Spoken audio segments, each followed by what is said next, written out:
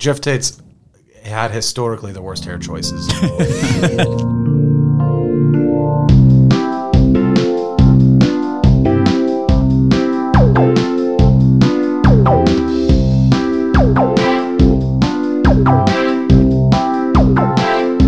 Welcome back to another episode of Musical Squares, where we four squares sit in a circle and discuss and rate an album, and put it on a big old list to find the best and worst albums of all time. Yippee! I'm Dennis. I'm Max. I'm Brett. And I'm Nick. Very good. Still the same people. It's always really It's great for continuity. We're getting it's better. really like PBS when you start it. we're getting better at that intro swing. Just wait for next time. It's going to be my turn. Yeah, that was our first try. Yeah, we nailed it. Just take one. Yeah. Now that that's all been established, the album we're talking about is the incredible Jimmy Smith, The Cat. Don't give away your opinions already. Brett, I know you're being funny. The Kid. But that is what he's credited as. Wow. Increíble. Brett might have Jimmy listened to the Smith. wrong album this week. Oh, did you just listen to normal Jimmy Smith, The Cat? Because that's a different thing. Shit. would be That was funny his if he like did. minimalist stripped down version. That's where every instrument is just replaced with a meow, and so it's like meow mix. Meow meow meow meow meow meow meow. Yeah. Meow, meow, meow. That's meow, meow, meow. not what I heard. No. Okay, good. I think I'm okay. Very nice. Very nice. Well, let's go around the table and talk about our prior knowledge, if any, with the incredible Jimmy Smith. Max? Never heard of him. Yeah. Never heard of him. Nope. Nothing here. Okay. I mean, very possible that maybe I heard some stuff when I was, in school and whatnot. But I mean, a lot of that stuff I don't remember the name of, to be honest. Right. I will say this is the only Jimmy Smith album that I was ever familiar with, where he's band leader. It's definitely possible that maybe I heard something where he's a sideman on something. I don't know. Obviously, we all know the songs from Joy House and the Carpetbaggers. Sure. Yeah, you know what? The Carpetbaggers was probably my first experience with the incredible Jimmy Smith. Actually made it on my top 4 films of all time. You check out my YouTube video where I talk about that. Your other film review podcast. And in every episode, you talk about how much you hate The Godfather. Like, you can't stand how fucking film critics hold it up. I have Like, The 12 I have Godfather a 12 was- episode series where I break down every character of the Carpetbaggers and their motivation. Like The Godfather was a really shitty remake of Carpetbaggers. Everything's really a Seven Samurai remake. A lot of stuff is. Hero's Journey. Yeah. Yeah, I mean, so basically none of us have a whole lot of experience with Jimmy Smith. How did you hear about this? So the way I knew about Jimmy Smith is Blue Note, the record label, huge jazz label.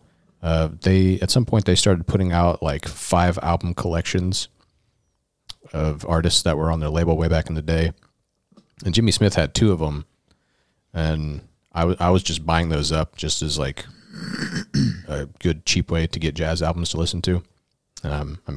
I'd assume that if they were on Blue Note, they're pretty good, and there's a standard to those albums where they all are pretty good.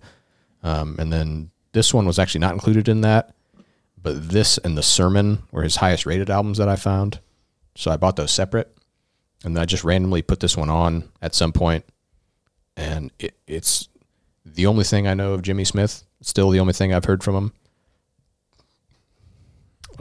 And yeah, I segued from Howlin' Wolf to The Cat, and yeah. An admirable stretch, Yeah, I'd say. it was Good transition. yeah. It wasn't that out of left field. Dogs, wolves, Yours cats, after about 5 years. The way you got to it was strange. maybe. Oh, from Primitive Man? Yeah, he said Just giving it a little backstory, a little bit of flavor. Yeah, okay. a little bit. Yeah. You got to build a world. Yeah, I was building the universe. So it's all in a connected universe, you know. Can I see that? Yeah, let's all take a look at the cover art. It's basically what you'd expect from an album called The Cat. I like this album cover a lot. I like it think too. It's great. I like that the cat's eyes are red. It's ominous. It is. I only had one note about the album cover. It just said, it doesn't lie. Yeah. The album cover is like, it's got an ominous vibe, as you say, but it also is like kind of nice, you know? Like it's just a little kitty cat running through the fog. You know, we all know a cat, so it's familiar. Really I speaks actually- to those of us who have that experience of knowing what a cat is. I actually have 2 cats. And then red, not a lot of people know this, represents aggression, Power. power, Red makes me hunger. anxious. It pumps through our hearts. And that's kind of how I feel about jazz. I've actually got cats in my veins. That's what you guys think he's saying with that? I don't know. I remember watching A Clockwork Orange in English class, and they were like, the opening scene is orange, and that represents Hunger. No, that's yellow. stupid. Really, Jimmy Smith is just like, it's called a cat, put a cat on it. Oh, that's cool. That's a cooler cat than I thought it would be. It's a cooler cover than it should be when it's just an out of focus cat walking through a red lit smoke machine. Yeah, I feel like it wouldn't be as cool if it was just like an in focus, nice picture of just a cat. Yeah. Now it's kind of like dangerous. It's like Machine Head. They're all fucking blurry, you know? It's just kind of weird. I mean, it's not like that, but It is. it is. Yeah, it's blurry, not warped like Machine Head, but yeah, I can see that.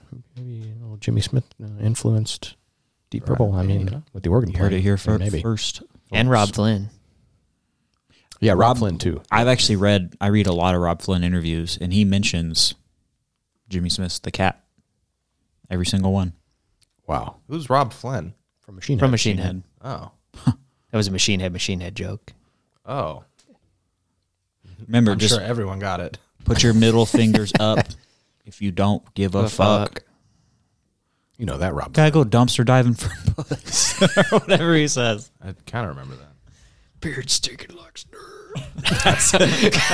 I don't know how you could forget any of that, bro. pure poetry. That dude's like 55. He's got to stop. Like everything he's doing. So, anyways, Yeah, so I mean, we're all pretty fond of the cover art, which is great. It doesn't lie. Yeah, let's just give a little bit of background on the cat from Jimmy Smith. I don't know which number album this is from him, but it's pretty far along. he's got like a trillion. Yeah, he's got a lot of albums before this.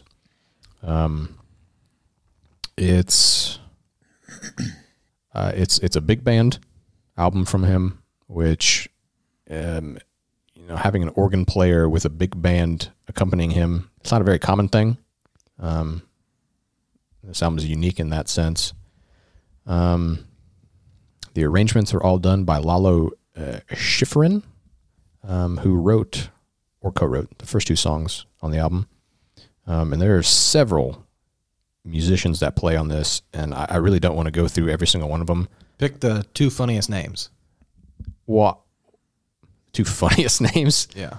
Let's go with Don Butterfield on the tuba Okay. That's kind of funny. and Snooky Young on trumpet. Okay. Snooky? And honorable mention to Kenny Burrell on the guitar, since he's an important part of the album. I will say that. This one came out in 1964, and it was recorded in 64 as well, which isn't that common of a thing in jazz, because usually these things are recorded years prior before they're released for some reason that doesn't make a whole lot of sense to me. They probably just record singles through years and then string them together in a package. No, this is like not usually, but it's not too uncommon for like the recording session of something to have happened years before it was released. And I don't know if it was like the label sandbagging things, or maybe like whoever the band leader was just wasn't happy with it at the time. But I mean, it's a pretty common thing that jazz albums get recorded years prior than they're released. I mean, it varies from 1 year to like 20 something. It happens. yeah, I think that's enough backstory for it. Let's get into it. Let's get into the first track, theme from Joy House, a film that we're all huge fans of. I've just revisited them this week after listening to the album. I actually was actually watching it right before I did the last episode, and you picked this. it's kind of a legend in my household. When I was born, Joy House was playing on every TV at the hospital. Some freak occurrence. Everyone had their TV turned on. That's why we call him Max Joy House. Beep. That's actually true. Well, let's get into the song. It's a bad joke. I like how ominous this starts off, and it's kind of misleading when the big band stuff kicks in. It's a lot of tension built up, and the horn section comes in, and it's like, oh shit, this is popping. Yeah, it's some real cool cat shit. Yeah. It's like Pink Panther. This I got Yes. Pink Panther vibes through a lot of this album. I feel Or, like listening to this, whatever I'm doing at the time, felt like I was watching a wide angle helicopter shot of myself doing it in like an intro montage to a movie. Yeah, that's cinematic. Yes. I saw like Mission Impossible style, like burglar, kind of like slinking across a, you know, Yeah. you call it straddling the side of a wall, peeking around. Bow. You know. I think the Lalo Schifrin guy who wrote this song, I think he did a lot of like soundtracks to like spy and espionage type stuff. That makes sense. That makes a lot of sense, yeah. Yeah, no, I mean, I will say, like, just having, like, no knowledge about this at all, before listening to it, the big band stuff was, like, a pretty, like, at least on this track, you know, was a pretty welcome surprise for me. So I was like, oh, that changes it up a bit, like, you know, to a degree. And it actually almost immediately made me look up when this album was recorded, because I was like, the production sounds really modern, you know, like, and which, you know, something we'll probably talk about throughout the album. But like, I was like, okay, 64, and then that still got me thinking. I was like, so even at the time that this was recorded and released, like, big band stuff had kind of like not gone, but it had kind of made its wave and gone. I mean, that shit was like big in like the 30s, so it's like this was almost like a nostalgic retro thing for the time, even. It was big in the 60s with like the pop music, like Frank Sinatra and shit. Yeah. You know, Yeah. big yeah, bands still existed. I know it existed. I'm just saying, like, the peak was like, you know, Not like not like swing music. yeah. Like, so I was like, oh, that's kind of fun, because it's like almost like for the time it was a nostalgic retro kind of sound that they added to like this more modern jazz type of arrangements, which is cool, you know. It threw me off guard a little bit because this much like bombast. Yeah, it's is like not typically what I cool expect. jazz with like. With huge brass stings and Yeah. symphonies, and I thought it's a really cool sound. Yeah. all of the backing music is what I expect from jazz, and then just a bum bum bum ba da da. Yeah. It's like, whoa, what is this? I think that this song in particular, and a lot of the other ones on the album, not every single one, we'll get into as we go along. But on this one, the big band stuff and the horns are all used to really good effect. I think it's all even. It doesn't sound like, it's bombastic when they come in, but like it all sounds logical and on purpose. I like this track a lot. It was a good tone setter for sure. And we get the first sampling of, he does it in every song, but fucking Jimmy Smith just tickling the old ivories. Dude, my favorite part of this, like every song's kind of a solo, but my favorite part of this song, he does this trill on the organ. It's like, Yeah, it sounds like spaceship sounds. He does that. He does that a and couple he holds times. it for Yeah. like so long, and it's like super fucking intense. Like, I don't know. That's my favorite part. Yeah. I know it's typical of jazz, but a lot of almost everything besides the orchestrations sound very, like this was a jam. Yeah, I don't know the history of the recording of this album, but I could definitely see it to where it was just like a trio or Here's quartet in the studio, and then the big band stuff was added after on top of it. I could definitely see that. It sounds pretty well arranged. Like these kind of players kind of work from like, here's the chord progression of this song. Just fucking play this until I do this. They're like, it's swing style, this tempo. Here's the chord changes. Go. Yeah. Like- So I mean, in some ways it's a jam, but it's also like obviously his parts are written. Yeah. Yeah, it sounds jammy, but the orchestrations and what's his name? Lalo Schifrin. All of his contributions make me think this isn't improvised. It does seem like relatively, just because the album as a whole is only like half an hour long and the songs are pretty tight. I feel like that extra addition of having like a composer friend there kind of made them kind of rein it in a little bit. You could tell like the solos and stuff and the typical like chord progression stuff might have been them jamming on that, but like the breaks and like where they have the melodies and stuff, like they definitely planned that out or at least knew it was coming, so it's Yeah. Or like 12 trumpet players just got really lucky every time. Yeah. Improvising with each other. I mean, Lalo Schifrin, he's credited as conductor, arranger, and composer. Yeah. So, I mean, I feel like he's kind of the band leader. Yeah. Instead of Makes a Jimmy lot of Smith. sense. But, I I mean, think Jimmy Smith is just the prime feature. right. It Yeah. almost feels like. It's a Jim Steinman Meatloaf situation. Yes. Very much. That's an Milli apt Vanilli and the comparison, other it people. feels. Milli Vanilli and the other people. The That's real a Billy different Vanilli. thing. Yeah. Villy Manilli. That one of those people died the other day. Which, the real Milli Well, I Vanilli? think one of the real Milli Vanillis died. That was more a case of deception. Yeah, they were. Yeah. They were deceitful. They were cheating. Yeah, I think we've touched on everything here. The only other thing I would say is the way this song starts off. It's a good appetizer for what's going to happen in the rest of the album. And Jimmy plays the organ well, and I mean that's going to be a feature, obviously, through the other 8 or 7 songs. Shall we move on to track 2? The title track, which also happens to be from Joy House, our favorite film. The Cat.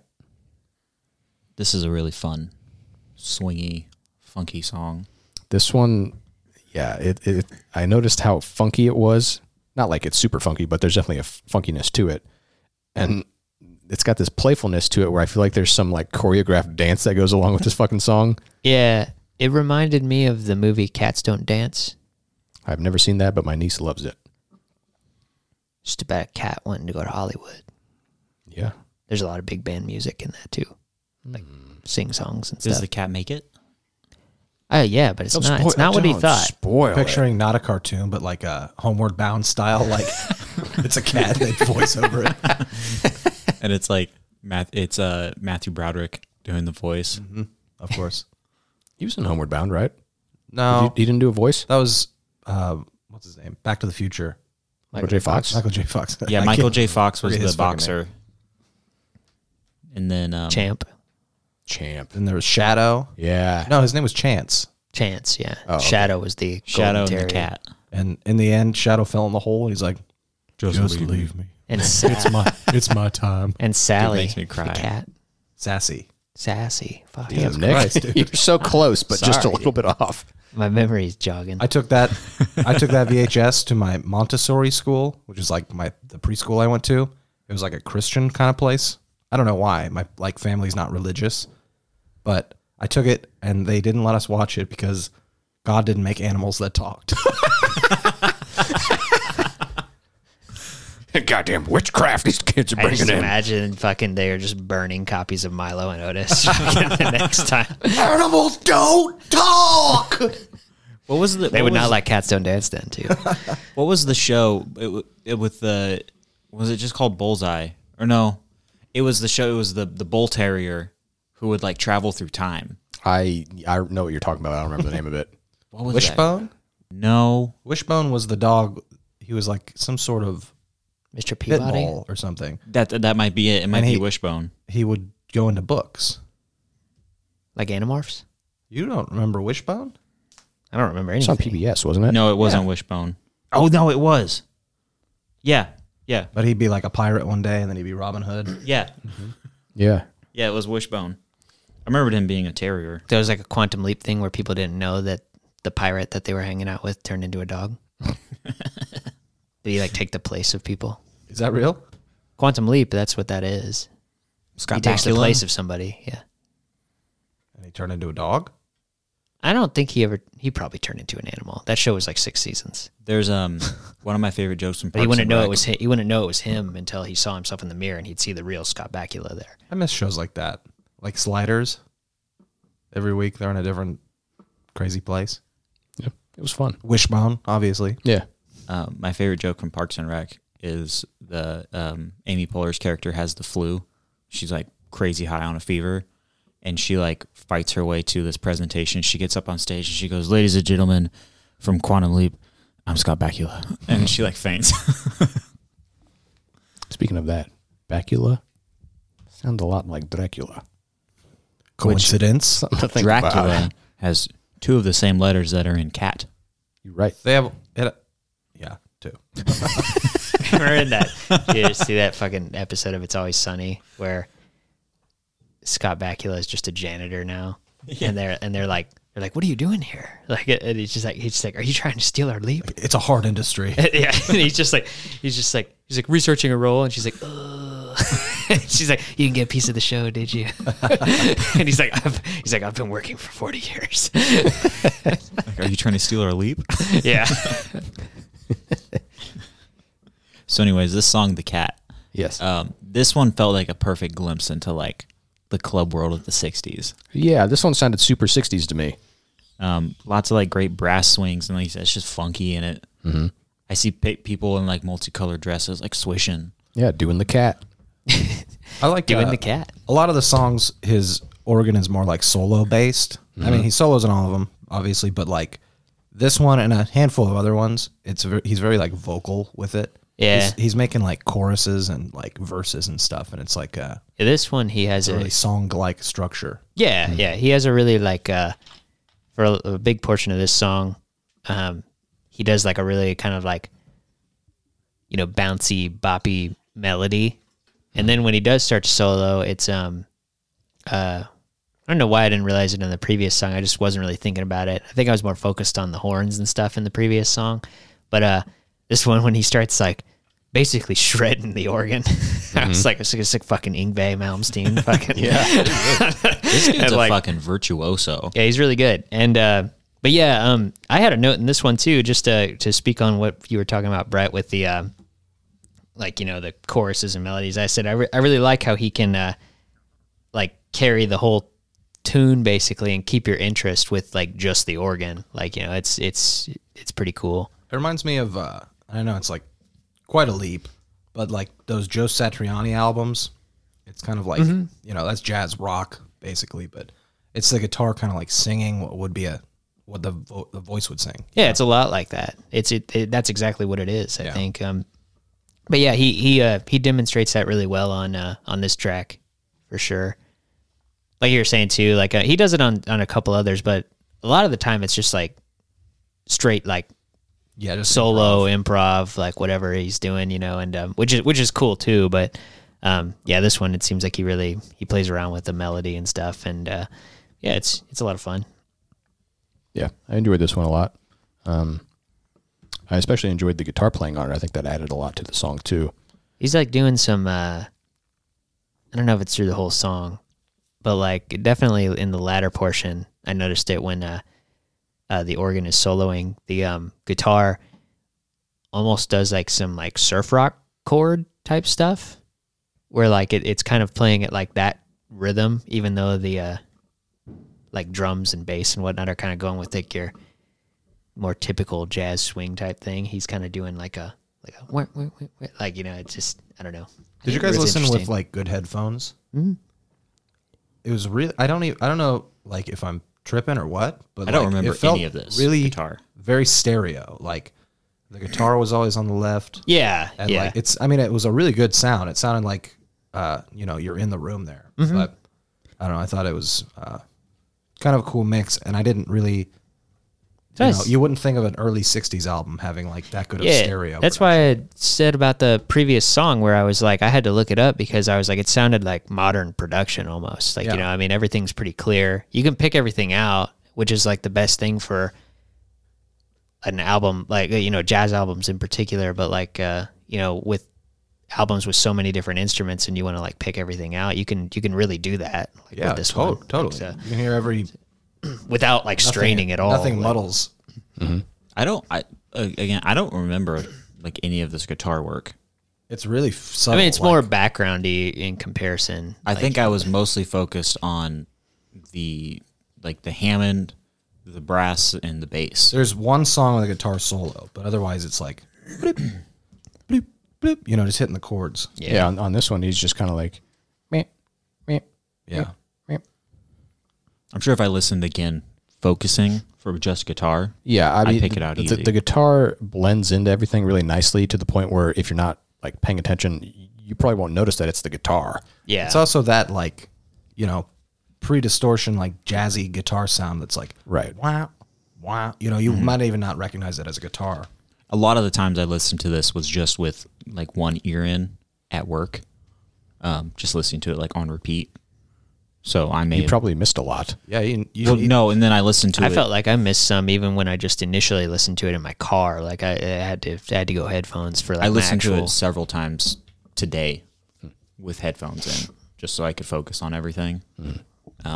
But There was one song, I don't remember which one, but I tested it because it was like a real tom heavy kind of groove, and it was only on one side. And I took one ear off, and it didn't exist. So I was like, yeah, it is like Yeah. true stereo. Yeah, I mean, and Oh, it says right here, stereo, on the front cover. yeah, That's so you know. Yeah. and I don't know the state of like jazz production in '64, but putting an album out in stereo for like rock music and like the psychedelic shit that I know from that era, it was mono. Like mono was the go-to. Yeah. That's what I'm saying. Like, all those albums were re-released years later in stereo. Yeah, or fake stereo a lot of the time too. They're just artificially pan it. Yeah, Yeah. yeah, and this one does sound really great. Yeah, I don't know. That for the cat, it sounds like they're having a lot of fun with this one. It's a fun song. Yeah. supposedly, according to Wikipedia, this one kind of like avant-garde, funky electronica band called The Orb, they sampled this song in one of their songs from the 90s. So I went and listened to it, and it's less of a sample and more like there's just some like bleepity bloopities, and then parts of this song play for like a minute, and then it goes back to bleepity bloopities, and it was pretty disappointing. It's weird. I just thought don't get it. for a second you were about to say like a really long way of saying, I heard, and I did some research, but this is also the name of the album. That would have been a good joke. I did a lot of digging, some archival footage. I'm actually curious if Jimmy Smith had a cat. What if that's his cat on the cover? What if it's Could that? be. What if that's the cat? Could be, but that photo looks very nice, and I feel like that's like a Hollywood cat, and he's in the Screen Actors Guild or something. Okay, are we ready? Yeah. All right. Basin Street Blues. Yeah, let's move on to the next track, which is the first track on the album to include the word blues. It's not the last either. The first of all of them. Can we just say how like when I was reading through the track listing, like I literally got flashbacks to that fucking Metalocalypse joke, where the blues episode where he's just like, and he wrote the first blues song, which was "Train a Comin' Blues," and then he's like, and the next guy is like, and he really revolutionized the genre with "Blues a comin' on the train of blues." Fucking. Well, it's just like on the last one we did with the Muddy Water or Howlin' Wolf. It was like, what were the two songs that had the same thing in the name? The Midnight or Moonlight or something like that. But a No, continuation. it's that it was. Sorry, it's not that. It's that it was All Night Boogie, All Night Long. Oh. Yeah, this to me, with blues being in so many song titles, it reminded me of like late 80s, early 90s, like hair metal albums where they would just have like 6 songs with the word love in it. It's like, come on. Yeah. They also, in the early 90s, they all started turning into blues bands too. Like Cinderella. Cinderella, yeah. They did it before the 90s, though. That's true. They were ahead of the game. But yeah. Track 3, Basin Street Blues. For some reason, the organ melody, I think it's right at the beginning, it reminds me a lot of Pop Goes the Weasel, like the first few notes, and then it kind of goes hit. up. It was a hit, yeah. But it goes off into its own direction after that. Our great grandparents fucking loved that song. I don't know about mine. They probably weren't aware of it. Oh, It was one of the first albums to go gold. Is that true? No, Probably joking. true. Probably true. What This are they- one, Set the precedent. What is Croatian music of antiquity? Polka? Of like, how far back? like 300 years ago. 300 years ago? What was popular? Specifically. When was Croatia created? Like the 90s? Yeah, got their independence. What were they before? Part of Yugoslavia. And then before that, they were part of Austria-Hungary. And then before that, Byzantine Empire. And then before that, the area was kind of the Illyrians, but that wasn't really like a actual civilization or like that. That was a very small like area of it. It was So barren wasteland and just like nomadic people. is traditional like Croatian folk music, is it similar like to Hungarian folk music? I've never heard Hungarian folk music, but I would assume so. Okay. It's just that like Slavic folk sound. I'm sure it's all very similar. Well, anyways, this song sounds like baseball to me. Like baseball.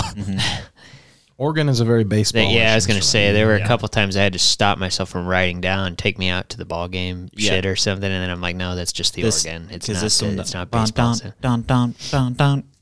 I never thought of that because I really hate baseball. I haven't paid attention to it in like. It's just the tone of it. It's not that he's actually playing things that It sound is like literally that. just the instrument. Yeah, it's, Right. But no, this song I thought was kind of interesting because it's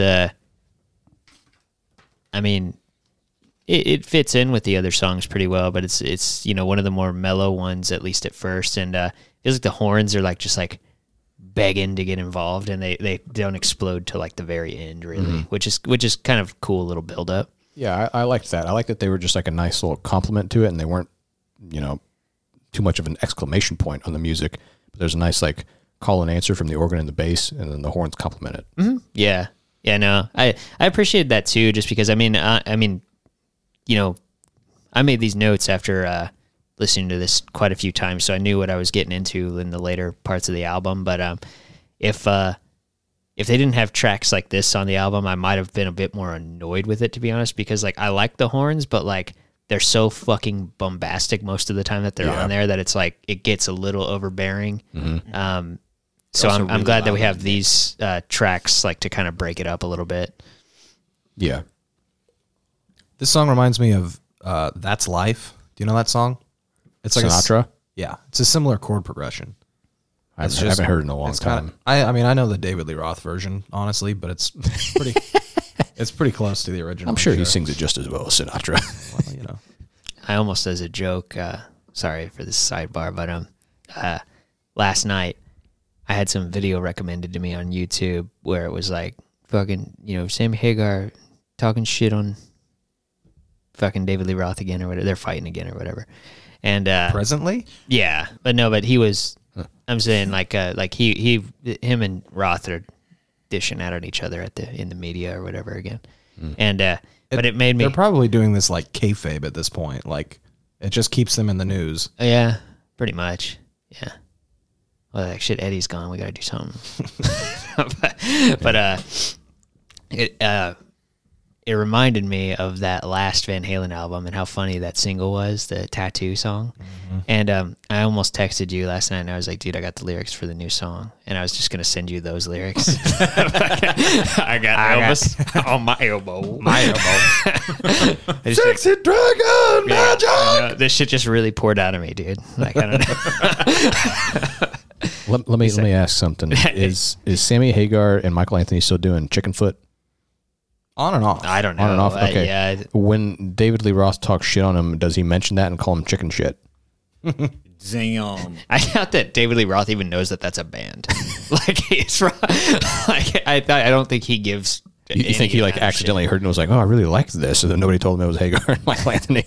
I don't think he gives any amount of shit about anything that any of them do. I think he only listens to like lounge music, anyways. That's pretty cool. It's cool. I got hula girls Did you guys on my read- leg. Did you guys read how badass the quotes are in the booklet? Give us one. Yeah. Just the opening.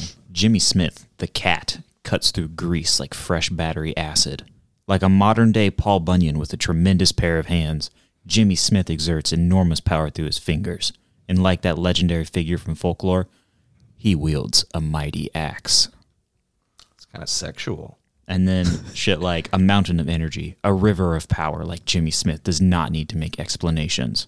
Jimmy Smith makes a high-speed telegrapher's bug sound like slow motion. And then there's like a fucking quote from like Metal Injection that just said, "This is the heaviest shit that has come out."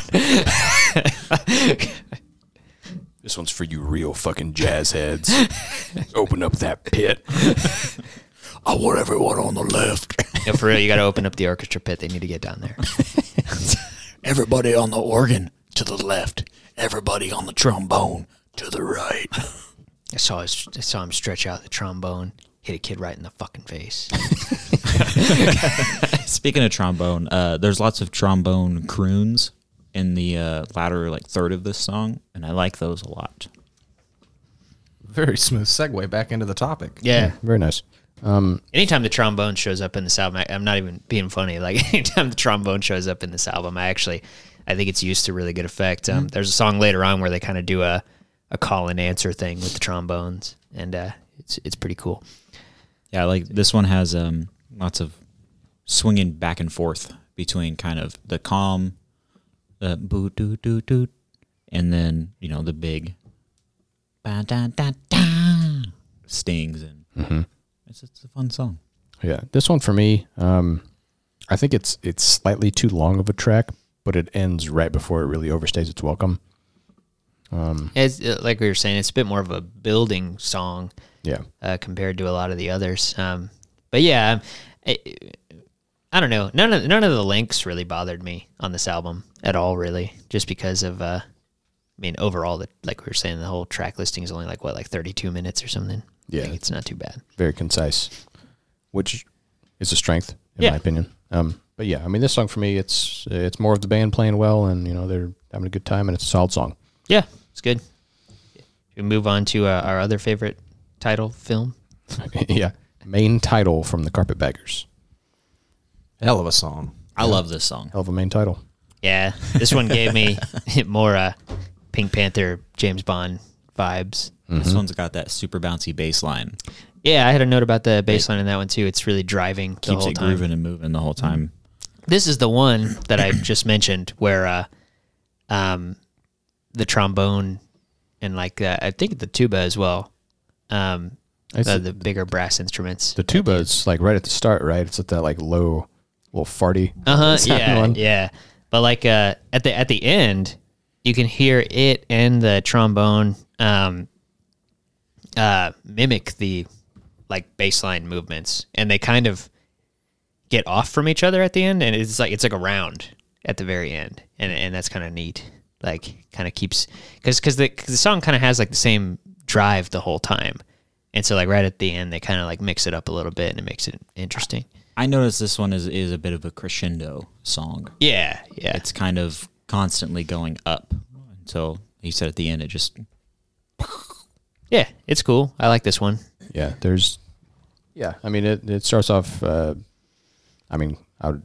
more quiet, and then kind of builds up, and then it returns to that quiet aspect, and then builds up again later in the song. But the horn section, I mean, this isn't one that was written by Lalo Schifrin, but I feel like this is, got his fingerprints all over it, in that it sounds like dangerous and fun, like espionage and spy as well. Yeah, it's well arranged too. Classic Lalo.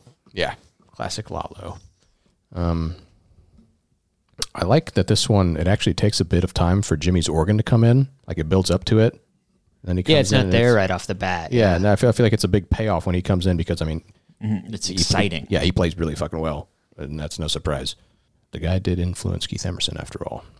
I can see that. Yeah, funny anecdote. I don't know if this is the first time that they met or just, they were buddies and this was just something funny they did, but like Jimmy Smith just said hello to him by grabbing him by the crotch. Oh, That's assault. Where'd you see that? I read it somewhere. That's how I approach all of my idols. and all your idols say that's assault, brother. All my idols are 60s jazzmen. It's just how they greet each other. It's the jazz greeting. Yeah, I don't know. Is there anything else that we need to add to main title from the Carpetbaggers? Great title. Yeah, great title. So put a lot of thought into the title of this It track. tells you exactly what it is. Just like the album cover. Yeah. Yeah. All right. Well, let's move on to the B side of the album, and I would say that this is my favorite track. Hey, yeah. That's, Chicago Serenade. that's what I said too. Me too. Pretty easily my favorite one. Yeah, this one's a highlight. I don't think it's my favorite, but I do like it. Thought we were gonna have another Hall of Bangers edition here. Yeah, I guess you just I did have really Hall of shot us all Bangers in the mentioned dick. on this one for this album. Brett vetoed it before we even suggested it. No stinkers. Spoilers. No stinkers. Yeah, no for me. stinkers. No stinkers. This album smells great. Okay. Good.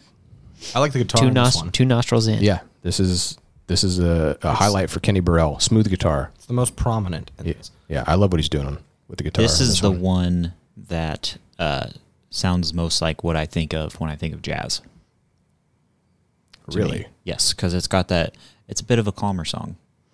Yeah, okay, I can see that. It's got that nice like chilled out little bass line. This is more, I mean, it's like, it is like prototypical jazz, but it's also like blues at the same time. Which, Yeah, I had a note about the guitar as well too, about how I just really like that the melody. I mean, to begin with, I like the guitar melody, and I like how in typical like jazz kind of fashion, they play around the melody. Like every other instrument plays around that melody for like the whole song, and it's really cool. I don't know, it like the guitar the whole time, he's just hitting the chords like blah, blah, blah, blah, and then like near the end, right before the guitar solo comes in, another instrument starts like responding to the guitar. And I didn't like listen to it that intently again the next time, but it's just something I noticed. Like they start like conversing, I guess, Yeah. behind the organ. Yeah, I feel like almost all the instruments in this song get to show off a little bit, but not to like, an annoying, overzealous way, I guess. Is like Yeah. the best way to put that. Yeah, I wouldn't say there's really any. Like even the horns, like come in and they're really, like I guess I'd call them overzealous in this song and bombastic as they've been in previous ones, but it's used to like really good effect. It's not nothing annoying or anything like that. It just complements the rest of the song really well. Yeah. I wrote that the horns in this one sound very like superhero movie, Yeah, Like, I could hear that. Yeah, like that goofy Captain America movie from the 70s. Just the dun dun dun dun. yeah, With Christopher Lee. Yeah, that was the sequel. Really? He was only in the second one? Yeah, I remember the second one He was a boomerang guy. yeah, No, he was he like a could, like- terrorist or something. And he could like turn people old and like melt them. remember when Captain America fucking threw his shield at him and it just landed at his feet? And we're just like, God, you suck, Captain America. Do you remember? This chubby, like. Do you remember blonde also guy. Captain America? Like he kept his motorcycle in the back of a van, Yeah, and Oh, he'd yeah. like Yeah, burst yeah. out of it. And I remember him like beating up someone who was trying to mug an old lady, and like the old lady died or still or something. It was funny. She was like trying to get ATM like $10, and he stopped the mugging. Fuck yeah. That was probably an attempt on like Batman, The campiness. Yeah, I don't know. They played it pretty straight in that whole movie. they did, but like, yeah, but He it had felt that goofy ass felt clear like- shield.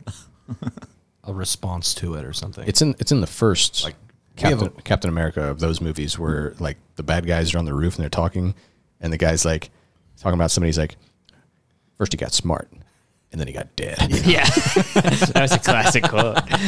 We still say that.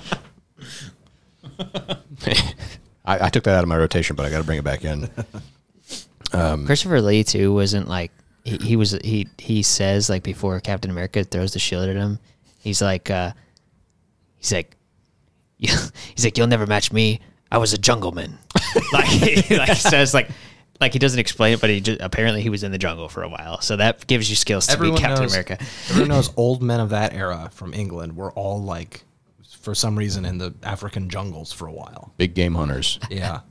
And I love that whole final Black and fight. white picture of them with an elephant gun and a long beard. Just Yeah. That whole final fight takes place on like a nice like acre lot. it looks like my backyard.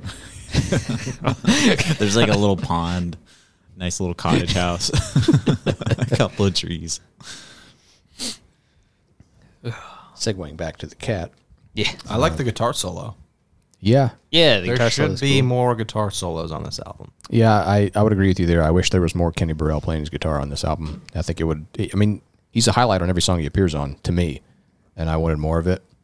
Yeah, I mean, he definitely gets to shine in this song. I kind of wish he was able to go more on the rest of the album, but I mean, something better than nothing, I guess. Yeah, yeah, for Is sure. pretty president. I will say too. I mean, it's no surprise at this point, but the Jimmy Smith organ solo on this one is really good too. I feel like he's a little less like straight like shreddy on this one, and he plays around with a bit more melody, but it's clearly a solo. It's not him like trying to do like a melody, and like I feel like there's a point in his solo in this song where I was like, is he just like trying to come up with a melody for this song? Because it sounds like he just like plays, like he'll play like a little bar or two rotation of like a catchy little thing, and then he'll just change it to something else, like guitar. Like it's like he's just trying out different melodies. But I mean, it works. It's cool. But yeah, Yeah, like he was trying to make a little bit more like of a melodic sing-alongy type thing on that. I can see that. I mean, this one for me, I feel like it has a more melancholy quality to it that the previous songs don't have, and I feel like that's the horns in this song actually like counter that and give it more balance, I guess, with the rest of the album. It's not the last time that it happens, I feel like, on the album either. But I will say something that I forgot. The opening to me kind of sounds like a news program starting. I could hear that. Like it sounds like a little jingle for like your local news starting up. I mean, I like that. I think it's funny. Everyone likes those. Yeah, that's true. Very true. Yeah, I think it's the best song. My favorite for sure. It's my favorite as well. Yeah, I think everything works. Is this one of the ones that's like a standard? I don't know this song as a standard, so I can't really say. I think it might be the next one I'm thinking of that I saw was like a very common like jazz song, and this was their take on it. Yeah, the next song. Well, let's just move on to it. But yeah, I think you're right. St. Louis Blues. The beginning of the Blues trilogy. Yeah, That was teased earlier in this album. that's right. The prequel. Yeah, I'm pretty sure this is a standard. Pretty sure. This is the party song. Yeah, this one, it opens up pretty busy, and I really love the tempo. I called it tech death jazz intro. This is the one that made me go back and pay attention to see like, is a lot of this improvised? Because this one feels like an improvised like blitz jam, where they're just all fucking showing off. Yeah, like this one in particular, I feel like Jimmy shreds a lot. The whole time. But this song reminds me of that American Dad episode where Stan and what's the son's name? Steve. Yeah, where they have a garbage truck and they're doing that as a business. And Stan finds like cocaine. He like rubs it on his teeth and he's like turns on some jazz and it's like like that's what this song reminds me of. Yeah, this song fucking like really just goes at it from the get go. Yeah. and it's just like Maybe and like I'm just speculating, but due to being like a classic, they'll just like know the song and they're fucking asleep. They're just like, fuck it. Crank it Just up, dude. go fast as shit or whatever, you know. It's like, yeah, I wouldn't be surprised with that. A lot of those, like, you know, staple jazz tunes that they've all probably, all these guys probably have recorded multiple times. They're just like, oh, fuck it, let's do it really fast this time or whatever. And Yeah, I do wrote, whatever we want. This is like a virtuoso blitz, Yeah. basically. The whole band's kind of shredding. Yeah.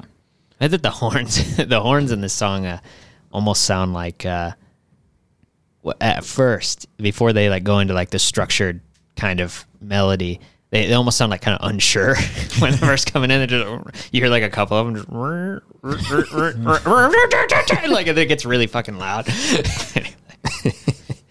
I will say, for me, the horns in this song, I think this is them at their catchiest.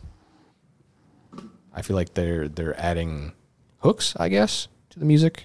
I gotta be honest, like the melody's not really coming to me off memory. All I really remember about this one is the weird intro and then just Jimmy Smith just shredding the entire time. Like that.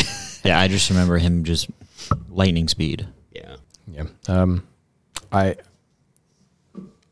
do love the rhythm section on this one. I think it was probably my favorite drum performance out of all the tracks, and that might have a lot to do with just how up tempo it is.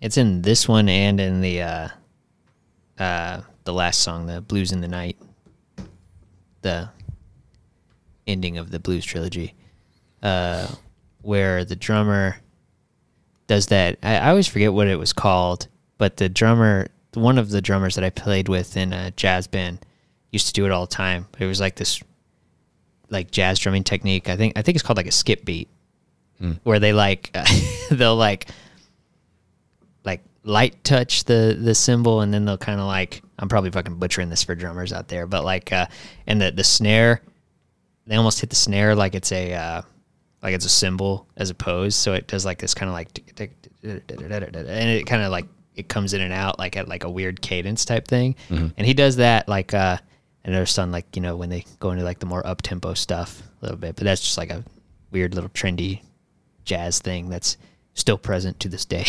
but he does it very well, because like I think the idea behind that is that you can like almost mess with like the metronome of the song and the tempo, and like it can almost like kind of morph around, and it either lets the other people kind of go off a little bit and it still stays together. So it's like it's like a weird structured way of It making turns things into a looser. bit of a swing. Yeah, Like a yeah. swing beat, but it's not. Yeah, essentially. But yeah, he does that in this song and the last song that I noticed, at least, that jumped out at me. A lot of the drum work didn't jump out to me, except on our favorite Carpetbaggers, our favorite film. Excuse me, The main title. the main title from Carpetbaggles. Bagels. Carpet bagels. Yeah. All right. Very nice. Let's move on to the second to last song and part 2 of the Blues trilogy, Delon's Blues. Is it Delon or is it Dylan? This part reminds me of the Key and Peele sketch where, you know, he's the teacher and he's mispronouncing everyone's names. Delon. Hey, Aaron. Aaron. Delon. You know what I think of is Arnold and going Dylan. Arnold.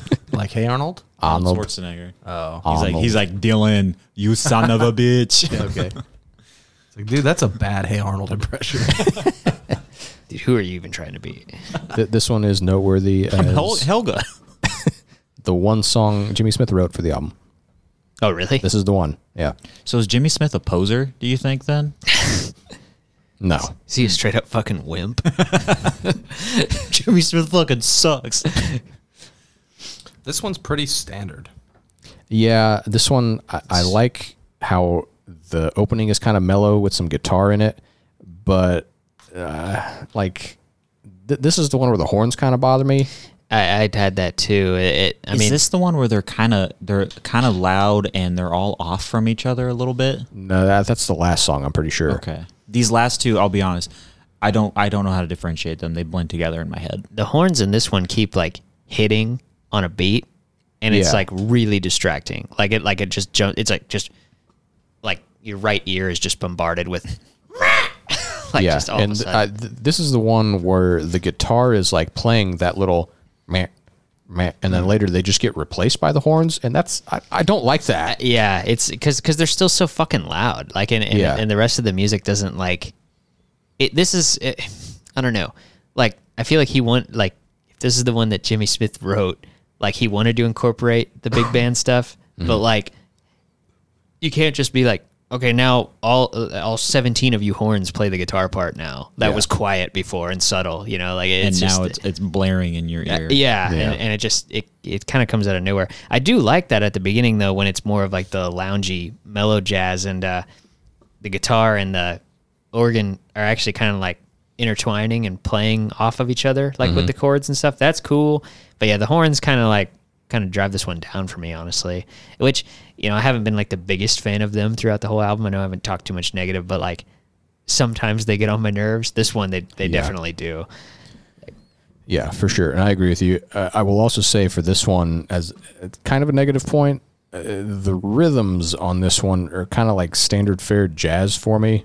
Like I've heard like early '60s jazz where every single bass line and every single song is you're just walking around. Yeah. You're just walking, and then the drums are just kind of that subtle like standard jazz beat. I had that in the note too, that like this is like the only song where he does like your the bass does like your standard swing jazz like kind of walk, which I mean it's not bad or anything. It's just No, it's not bad. It's just like he wasn't doing that before, you know, Right. like he was kind of like messing around with the formula a bit, and this is just kind of like I feel like it's almost like he got handed the sheet with the chords and would here. Yeah. Like, you know, These it's like, these okay. last two are also the two like the two longest songs, aren't they? Yeah. I think that's part of why they blend in a little bit together for me. I can see that. We could say that it's actually leading up to the finale of the Blues trilogy. It is. It is definitely doing that. I mean, the final think- thing. You go. I was going to say, I think the last song is very different, but I would just say Jimmy plays well on this one, just like all the other ones. But I think this is the weakest track. I think it's the most mediocre. Not that it's in any way like bad, but Yeah, I'll agree with you there. It's not bad. Yeah, 7 tracks in. I it's wouldn't say any of the songs or tracks are bad per se. This is just I would jump on the thing that I think this is the weakest one. Yeah. All right. word. Should we wrap it up? Yeah. Part 3 of the Blues trilogy, Blues in the Night. This one is my favorite. That's understandable because what I really like about this one is how the majority of the song, it's kind of stripped down to a trio, and then the horns just complement it later, and it sounds very nice. I like the way that sounds stripped down. This song is kind of like I don't know. It's not like an epic, but it has every part of all the other kind of songs. Like it starts off with a real singy kind of organ thing, and it's kind of chill. He does the whole verse chorus thing, and the horns kind of swell in. Kind of reminded And me then of it's like just shred for the rest of it. Yeah. the structure almost reminded me of kind of like a popular musical kind of song or something, like almost like Singing in the Rain or something like that. Yeah. like It starts off with one guy singing, and then 10 guys come out and start dancing. I had a note in this one too where I was like, the horns are actually kind of like subdued in this one and not just like the dynamic of loud. So I appreciated that. Yeah. This is also, to me at least, his like best solo by far. I don't is, know like, if it beats. crazy fucking shred. I don't know if it beats the Chicago There's one because I really like that solo a lot. There's a part near the end. Well, there's two things I really love. There's one where he's just doing one note super fucking fast. It's like, It's like the Yeah, he just starts rolling the key. Just yeah, it's like, but it's God damn. super That's fast where- and that's- it goes on forever. That's the part in this song. it's awesome. That was the part in this song where I was saying the drummer starts doing that skip beat thing. I pictured him with his two index fingers, both hands. But that's the part in this song where the drummer starts doing that skip beat thing, and like the tempo kind of like changes, and they just like kind of mess with that for a little while. Like the bass, the organ, and the drums are all kind of like doing this weird morphy thing for a bit. And yeah, that's really cool. They're all like on fire. And then the other thing that's like my favorite part of the album, he does this upward like cascade thing. It's like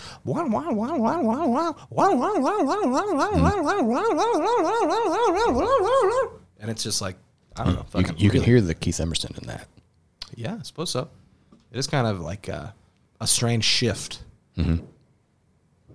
Prog before prog. Yeah. Yeah, that makes me just think I would love to hear Jimmy Smith on like some modern synths where he could just do whatever he wanted, make any kind of crazy sound. I'm going to go out on a limb here and say say- that he would not touch a synthesizer. I think it'd just be cool to see if he was given like free reign of whatever kind of sound he can make. It's an interesting thought, but I think it's like it's just a different instrument. Yeah, like not everybody what the does the fuck is Herbie this? Hancock transition. He'd be like, these aren't ivories to be tickled. Yeah. So Yeah, I think this is refuse to tickle those ivories. those these non-ivories. plastic ivories. Yeah, I think this is a solid song to end the album on. Yeah, it's a good closer. Yeah. It's definitely I guess I didn't think about like what was my like second favorite song, but this one would probably be my second favorite. It's the second most memorable to me, at least. One that I like the most. Yeah, I don't know. I mean, I like the first two tracks a lot, Yeah, and the main title from the Carpetbaggers. I like that one too. I don't know. I don't know if I have a second favorite song, but Chicago Serenade's definitely my number one. Would you say that one of the reasons that you love the Carpetbaggers so much is because of main title from the Carpetbaggers? Honestly, I don't even remember the song in the movie. It's the main title. How can you not remember it?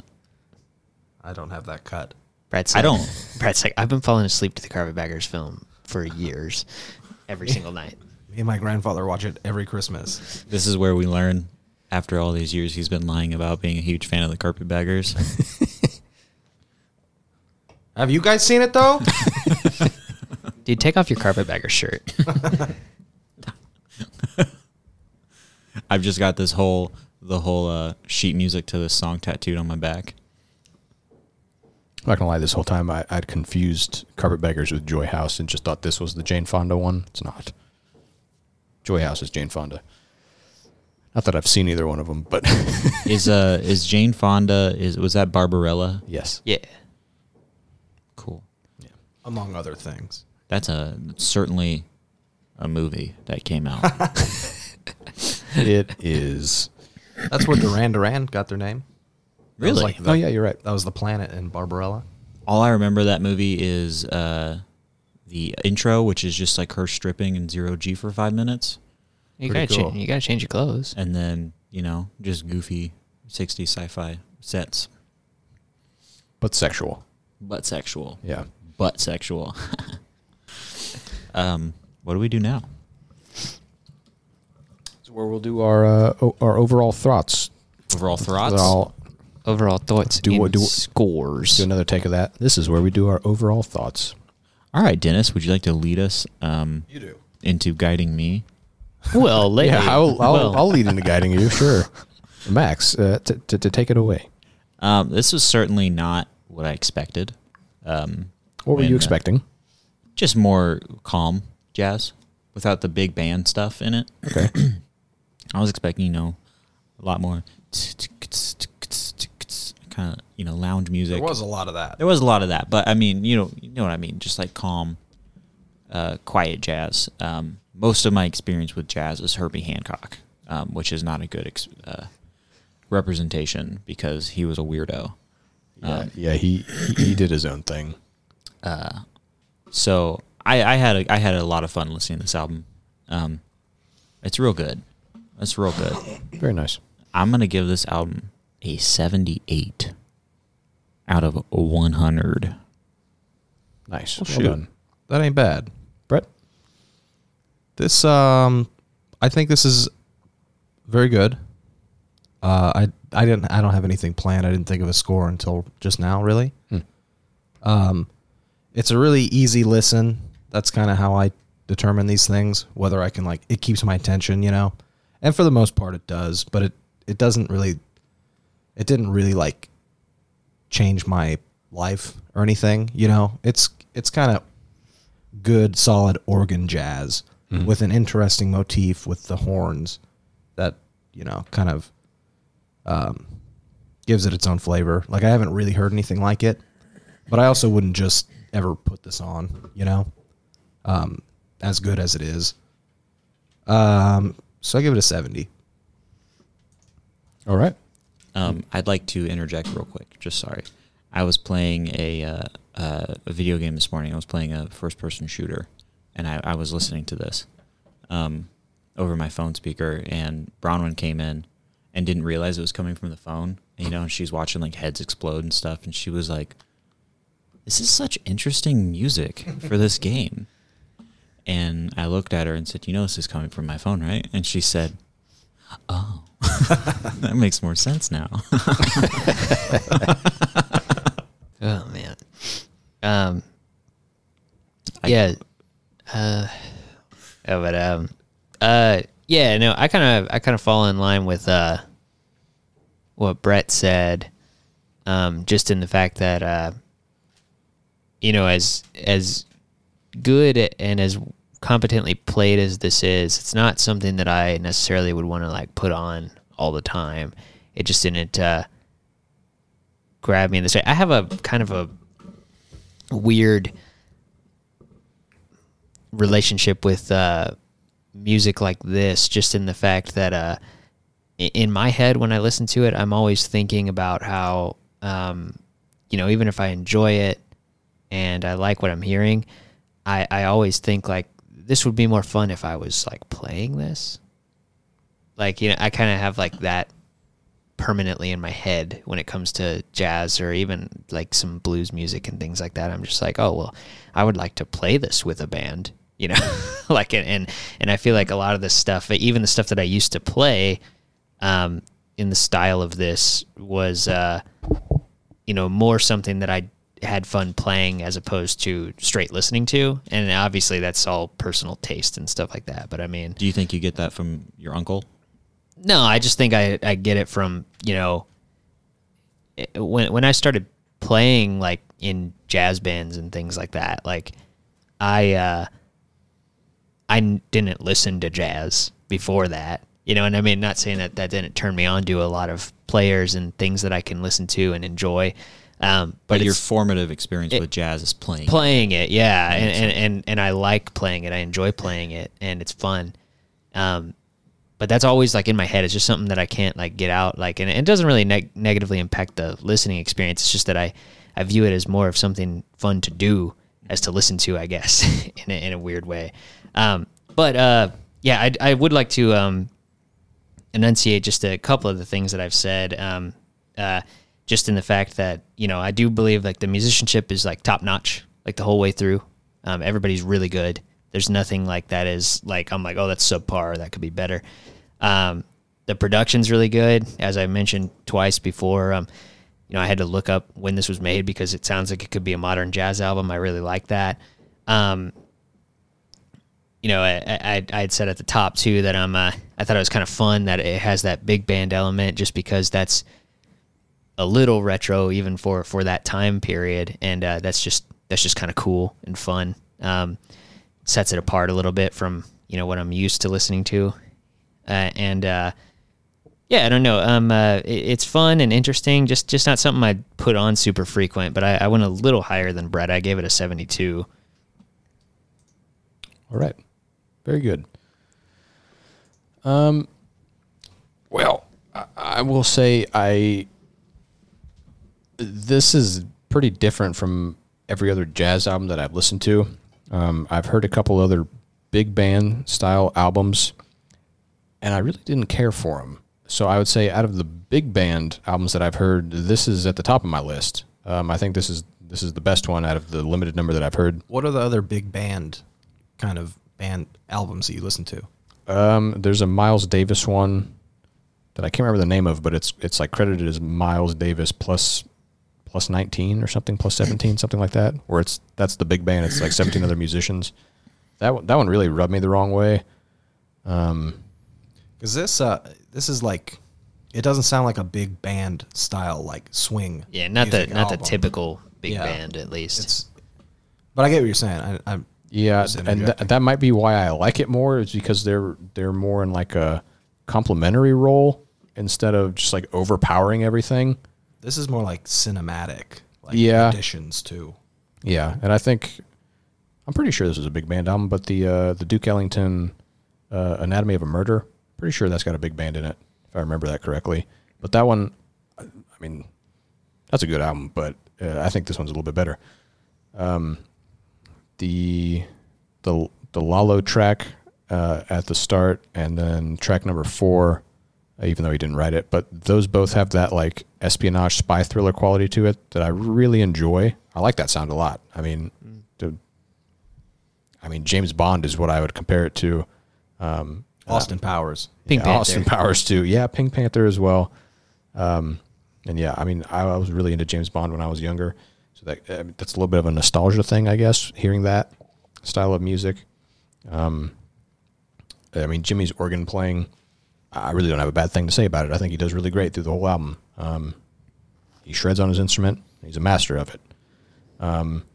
Kenny Burrell's guitar, when it comes in, even though it's not all through the album, I think everything he does is good, and it complements the song, and it really helps out. Yeah,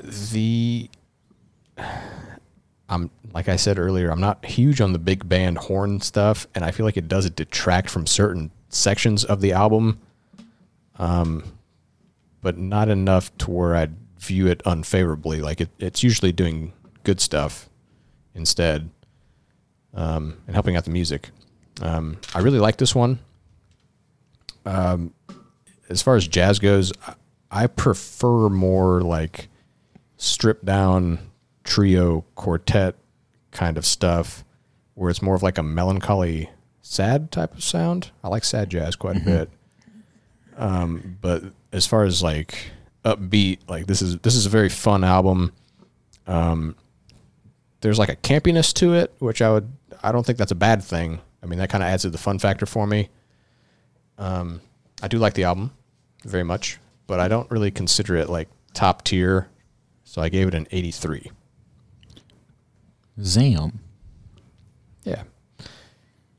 Where does that put us, Dennis? Well, that puts the overall score at 75.75%. That's pretty good. Yeah, which places it in 7th place in the top 10. So it is just underneath Pagan's Mind Celestial Entrance, and it is just above Nas's Illmatic. This list is never going to not be funny. Real quick, I want to say my experience with big band, this is a joke. My experience with big band is A Night at the Opera by Blind Guardian. Got him. I thought you were going to say Slipknot. Oh. That would have been funny. Yeah. Yeah, that would have been. So my experience with big band was Slipknot. Gotta love. I push my fingers into my eyes, you know? Hell yeah. There's a doozy. That's classic these days. That's a you know? doozy. That's when I That quit. song is almost 20 years old. That's when you left the Slipknot life? Did you not like that he didn't swear on that album? He did swear on that album. Nope. Yes, he doesn't say- fucking He doesn't does. say the F word on that whole album to prove to the haters that he could write good lyrics. I believe Max. Max had Slipknot shoes. Shoes. I had Slipknot did. shirts. He had Slipknot Shoes, though. shoes. I would have had shoes if I was born a little later. My parents Whatever. knew that I loved Slipknot, and that was the only way they could think to communicate with me. So they gave me Slipknot-themed items. Such fucking bullshit. That's crazy. Hell yeah. That's kind of fucking dark. Such fucking bullshit. Love you, Mom. Love you, Dad. Very nice. Very, very wholesome note. I think we've gone over where it places. So it's the 7th best album of all time. Also, Yeah. 3rd worst. I like it. Yeah. Who's next? Max will be the picker for next week. I think I'm gonna break trend and just tell you guys, because there's 100% no way ever you would guess what this is. I wouldn't be so Let's sure. play Hangman. Okay. The band's name starts with a T. That's not how you play Hangman. Okay. How do you play Hangman? Tiamat. No. It is a synth rock / fusion band. Fusion of what? It's not a the. We're doing another Thrice well, album. Yeah, we're doing it. They're like synth rock, jazz fusion. Synth rock jazz fusion. Yeah, they're a modern band from Canada. I have a T-shirt that I wear sometimes. Their band name starts with a T. No, I don't know. It's an anagram. Tell us. Okay, you ready? Yeah, go This ahead is and tell bad us. radio. I don't know. Okay, the band is called Twerp, TWRP. Never Stands heard of for- them. I've talked about them before. I thought you just wore that shirt because you're a fucking twerp. Yeah, same. No, We all kind of drift when you talk. that's fine. The band they used to be Tupperware Remix Party, but then they said that's dumb and they shortened it to Twerp. Oh, that's dumb. So it's just TWRP. The album is called Return to Wherever. All right. That's what we're gounsted to. Pretty cool. Very nice. Yeah, well, I guess that's been another episode of Musical Squares, and we will see you next time. Thanks and stay square. Bye.